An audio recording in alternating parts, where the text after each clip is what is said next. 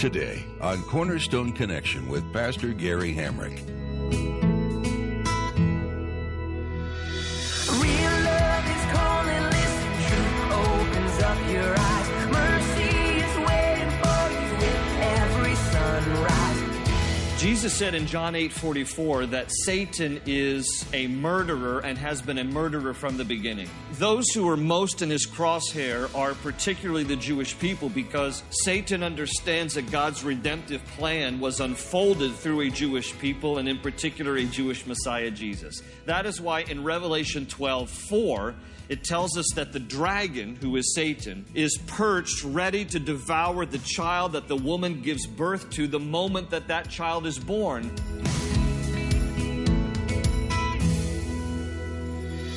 This is Cornerstone Connection, the radio ministry of Pastor Gary Hamrick of Cornerstone Chapel in Leesburg, Virginia. Pastor Gary is teaching through Esther.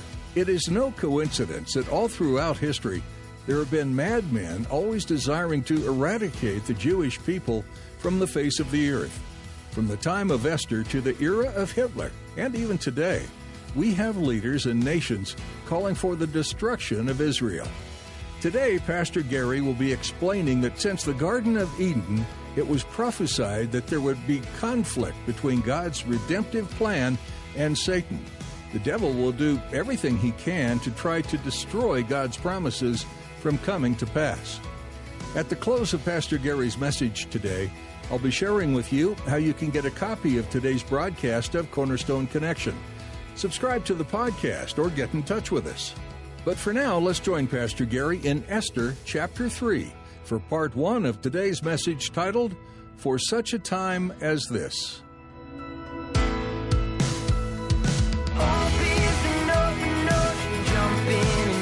Find the cornerstones, your connection, run towards your new life.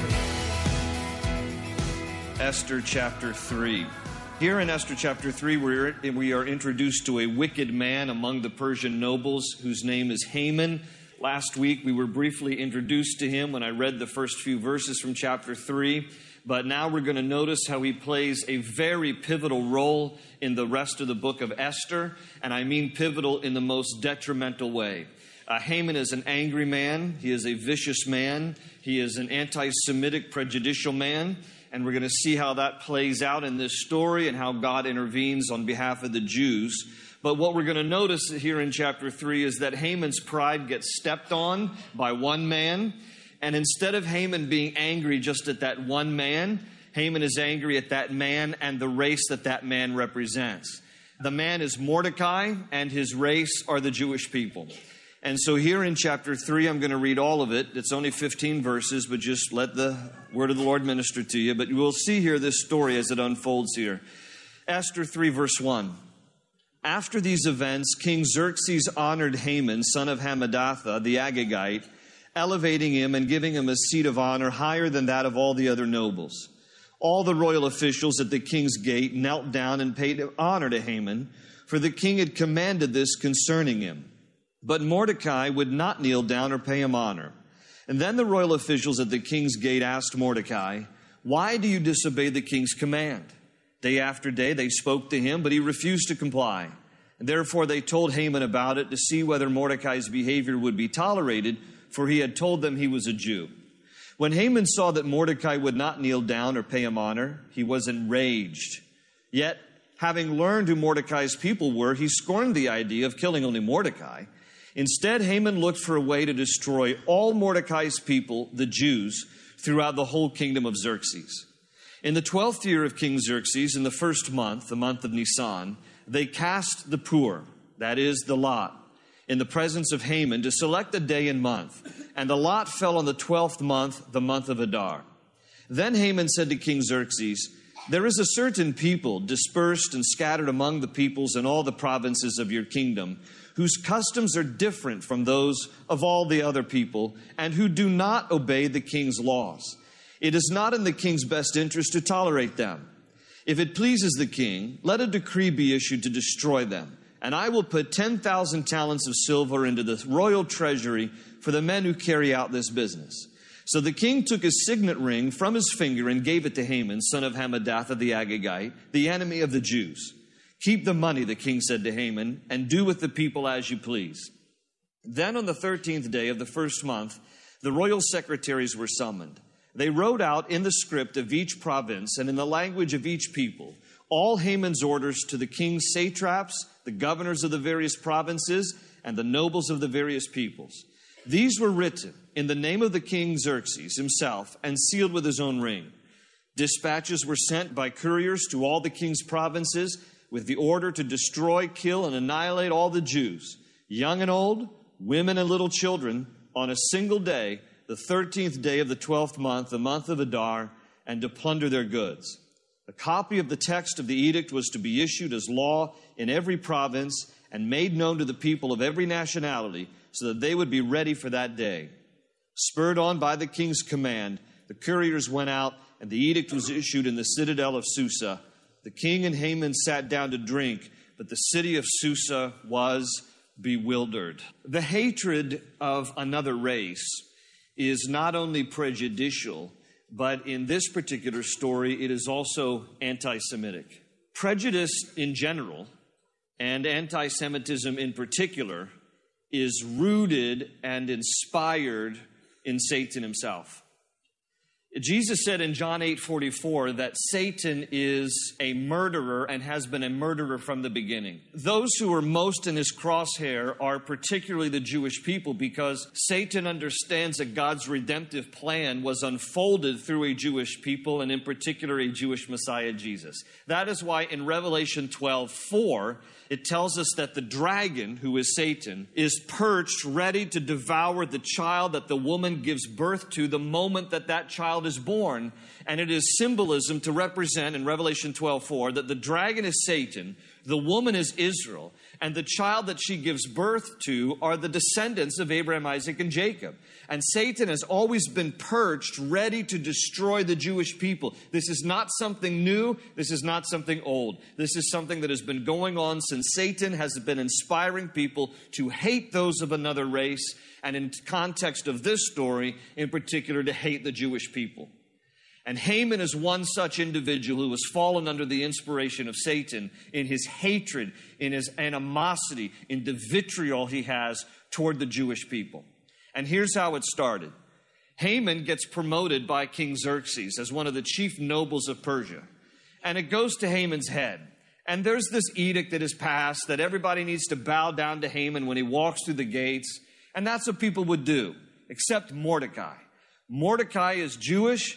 Mordecai understands that he only bows down to the true and living God. Yes, show respect for people, but you don't bow down as if you're worshiping another individual. And so Mordecai refuses to bow down to Haman when he passes through the city gates. Haman, the Bible says, becomes so enraged at Mordecai, but he doesn't just get enraged at Mordecai. He takes it a step further. He gets enraged at the people that Mordecai represents. Mordecai being a Jew, Haman now hates all Jews. You know, that's really the characteristic of prejudice. When one person might offend you, and now you are hateful about all the people that one person represents. Okay, this is Haman. He's angry not just at Mordecai because he wasn't bowed down to. He's also angry at the people that Mordecai represents. And so Haman goes into the presence of King Xerxes. Now as this royal official, he has access to the king. And he communicates to the king without naming the Jews. He just says, there's some unnamed people here in your provinces. And the Persian Empire is the largest at this time. It was the world dominating power. And Haman says, there's some people within your kingdom, great Xerxes, who, number one, their customs are different. Number two, they don't obey your laws. Now, that's partially true.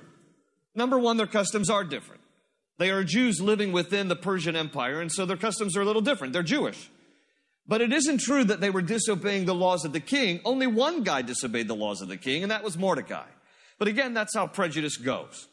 You know, listen, when you're out fighting rush hour traffic and you might find yourself on, Route 7 somewhere around the toll road, or maybe you're on the Beltway and somebody cuts you off, because other people are always worse drivers than you, right? You know that, right? Everybody else is an idiot except the way you drive. But when somebody cuts you off, you're angry at them, maybe. You're like, I can't believe this. Why can't they? Where do they get their driver's license? You know, and you're going through all this kind of, but you're not hating everybody that they represent. You just don't like them at that moment. But Haman has taken it up to another level here, where he not only hates Mordecai, he hates all the people that Mordecai represents. And he convinces Xerxes to issue an edict to kill all these people whose customs are different and who disobey the laws of the king. Now, Xerxes should have investigated it further. He should have been asking some questions like, what people are you talking about? What have they done? Let me have a little bit more information. But instead, he just agrees with Haman. And Haman sweetens the deal by offering to give 10,000 talents of his own personal silver as reward money for the army that kills all these people. King Xerxes says, Haman, you can keep your money.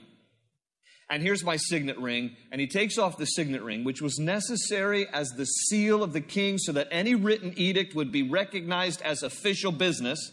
And oftentimes, it was pressed into soft wax and some document was sealed so they would know this is official business. So Xerxes takes off his signet ring, gives it to Haman, says, write up the edict, seal it with my signet ring, have all these people killed. And that's what Haman does. And it says again in verse 13, look again in verse 13, it says, dispatches were sent by couriers to all the king's provinces with the order to destroy, kill, and annihilate all the Jews, young and old, women and little children, on a single day, the 13th day of the 12th month, the month of Adar, and to plunder their goods. Now it tells us that this particular month was chosen by the casting of the lot. This is kind of like throwing dice, all right? And so, there Haman is, and he casts the lot. The Hebrew word for lot is pur, P-U-R. The plural for lots is Purim. Now, the Feast of Purim is something the Jews still celebrate today. It's discussed more at the end of the book, so we'll save it for then. But he casts a lot, determines the month that these people are supposed to be annihilated, the Jewish people, and a day is set. The edict is proclaimed in all the various languages of the provinces that are a part of the Empire of Persia. Now, folks, aside from wartime conflict, when nations generally want to destroy nations, this is the first time in the Bible where there is this intentional effort to annihilate the Jews solely on the basis of deep-seated animosity and hatred. First time. But it won't be the last. Why is it that among several ancient cultures, if you know a little bit about world history, why is it that there's such disparaging differences between populations? When you look, for example, at the Chinese, who have been around, they trace their heritage back about 5,000 years. How many Chinese are there today in the world? About 1.2 billion. You look at the people of India, who also trace their heritage back about 5,000 years. How many Indians are there in the world? About 1 billion.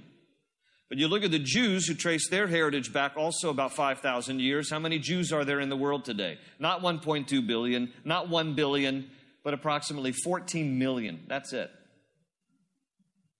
And even slightly more Jews live in the United States than do live in Israel. About 6.5 million live in the United States, about 6 to 7 million in Israel, and the difference scattered around the rest of the world, mainly through Europe. Why is it that there are 1.2 billion Chinese, 1 billion Indians, and only 14 million Jews? The answer is because the Jewish people have been hated and slaughtered and dispersed from their homeland, unlike any other ancient people group. And it wasn't until 1948, which was a miracle in fulfillment of Ezekiel chapter 37, when the Jewish people reasserted their claim to the land of Israel and came back and gathered together the dry bones that took on flesh, Ezekiel 37 talks about, and a nation again took form that was a miraculous thing.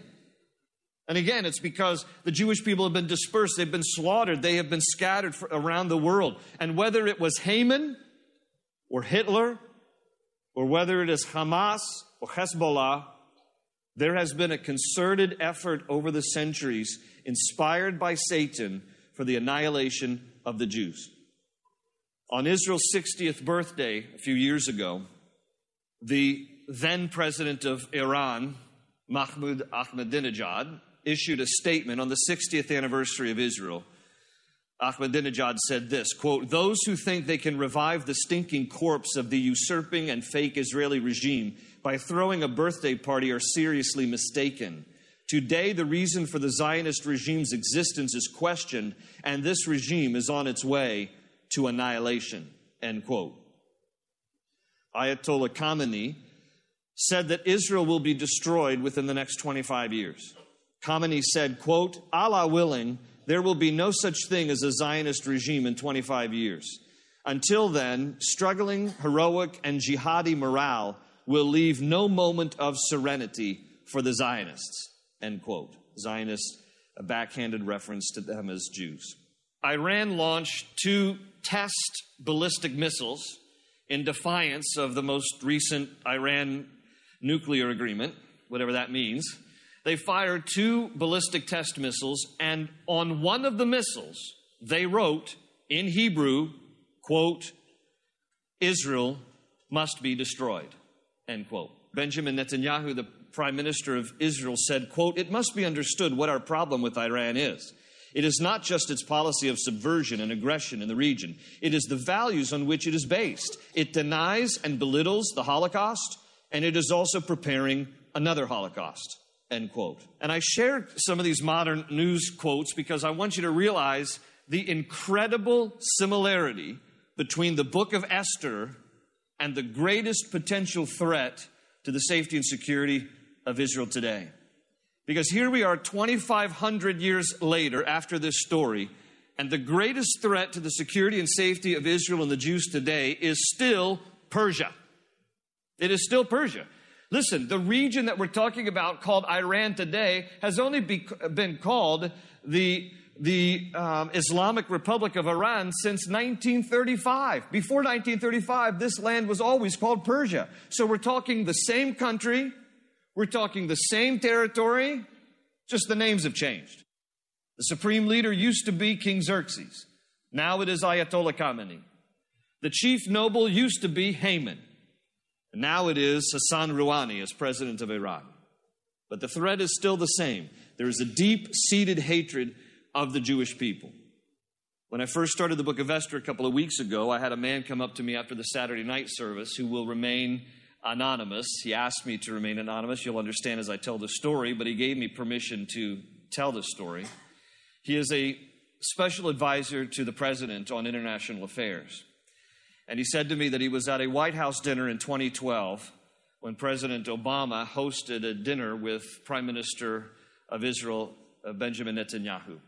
And the man, as he relays this story to me, said that it is customary at the end of dinners hosted at the White House where the president gives a gift to the dignitary that's been invited, and the dignitary gives a gift to the president.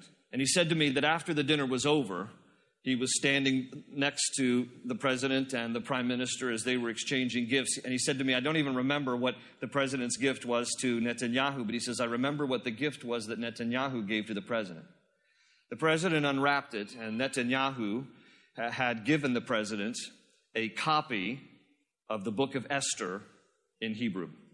And the man said to me, he says, you know, and except if you have a biblical view, you won't understand, but the not-so-subtle message that he recognized that Netanyahu was obviously communicating to President Obama was this: Mr. President, we need to take seriously the threat from Iran, who has determined to wipe Israel off the face of the map, because Persia tried it once before, and Persia is going to try it again.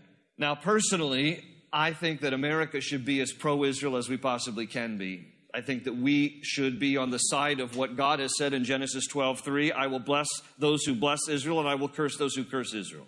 So I think personally as a nation, we should be intentional about being supportive and a good ally of Israel. That said, Israel doesn't need the United States. Psalm 122 verse 4 says that he who watches over Israel will neither slumber nor sleep. Israel has a better friend than the United States. Israel has God. And Israel will be defended by him who neither slumbers nor sleeps, because he will always watch over Israel. But here's what God has determined to do. He often determines to express his divine and providential purposes through people. Enters Queen Esther into this story. Now, much of the rest of what I'm going to explain in the time we have left is from chapter 4 of Esther, but here's what happens. First of all, I want you to again remember what I mentioned last week in our study. I want you to see God as having two hands, if you will. One hand is his visible hand, the way he works things that are seen, those we call miracles. And then God has another hand, figuratively speaking, and it is his hand where he works behind the scenes in unseen ways. That we call providence. And in the book of Esther, God is providentially working constantly because, again, as I said last week, God is not mentioned by name anywhere in the book of Esther, but he is clearly evident. And one of the first ways we see him evident in this story is he has intentionally positioned Esther as the queen of Persia, who is herself a Jew, so that she can have a very influential role in helping to whisper into the ear of the king in this very trying moment here. So God has orchestrated events here, such that now Esther, queen of Persia, is in this very influential role. Because God understood and God knew, as he knows all things, that this evil, wicked, Satan-inspired plot to destroy the Jews is being hatched in the heart of Haman. And so God is already preemptively dealing with this. Esther is now queen of Persia.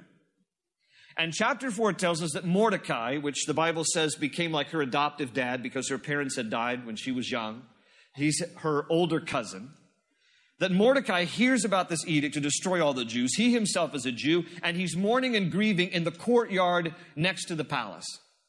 Now, Esther is somewhat sheltered about what is going on in Persia because she's living within the palace. She hears that Mordecai is crying and weeping. She sends out the chief eunuch of the king's palace, a guy by the name of Hathach. She says to Hathach, go out and find out what's wrong with Mordecai. And then there's this back and forth conversation in chapter 4 through Hathach the eunuch, back and forth from Mordecai to Esther, okay, because Esther's now queen. She doesn't kind of associate with the commoners, if you will, and so she's not out there to have a dialogue with Mordecai directly. So back and forth is this conversation. I want you to go to chapter 4 with me and look at verses 6, 7, and 8. Chapter 4, verse 6. So Hathach went out to Mordecai in the open square of the city in front of the king's gate. Mordecai told him everything that had happened to him, including the exact amount of money Haman had promised to pay into the royal treasury for the destruction of the Jews. He also gave him a copy of the text of the edict for their annihilation, which had been published in Susa, to show to Esther and explain it to her. And he told him to urge her to go into the king's presence to beg for mercy and plead with him for her people. All right, your attention. So Hathach takes this back to Esther. Here's the edict. This is what Mordecai is upset about.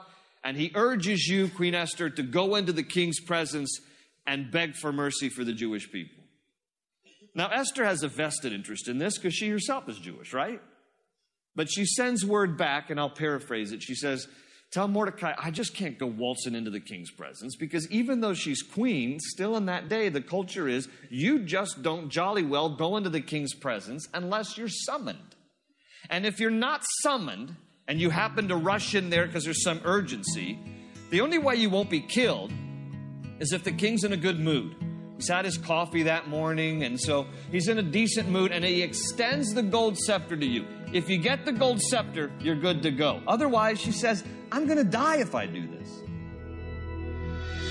Open ocean, jump in and you'll find the cornerstone's your connection. Run towards your new life. We're so glad you tuned in for today's edition of Cornerstone Connection. Be sure to join us next time to continue the story of Queen Esther and discover her courage to help step into difficult or impossible situations. Esther was an orphan and part of an exiled group of people, yet God elevated her and used her in mighty ways. No matter who you are or what your situation is, God can use your life for His glory. He also promises to walk alongside you in every moment, providing strength, courage, and love everlasting. Cornerstone Connection is a ministry of Cornerstone Chapel in Leesburg, Virginia, and you're invited to join us for weekend services of worship and learning together. Our services are held Sunday at 8:30, 10, and 11:45 a.m. Or for more in-depth study time in the Word, join us Wednesday nights at 7. If you're not in the area, you can still hear more from Pastor Gary. Live stream our services or download the Cornerstone Connection app, providing you with access to our archive of teachings. Find out more at our website, cornerstoneconnection.cc. We're so glad we had this time together today, and we encourage you to join us again for more in the Book of Esther right here on Cornerstone Connection.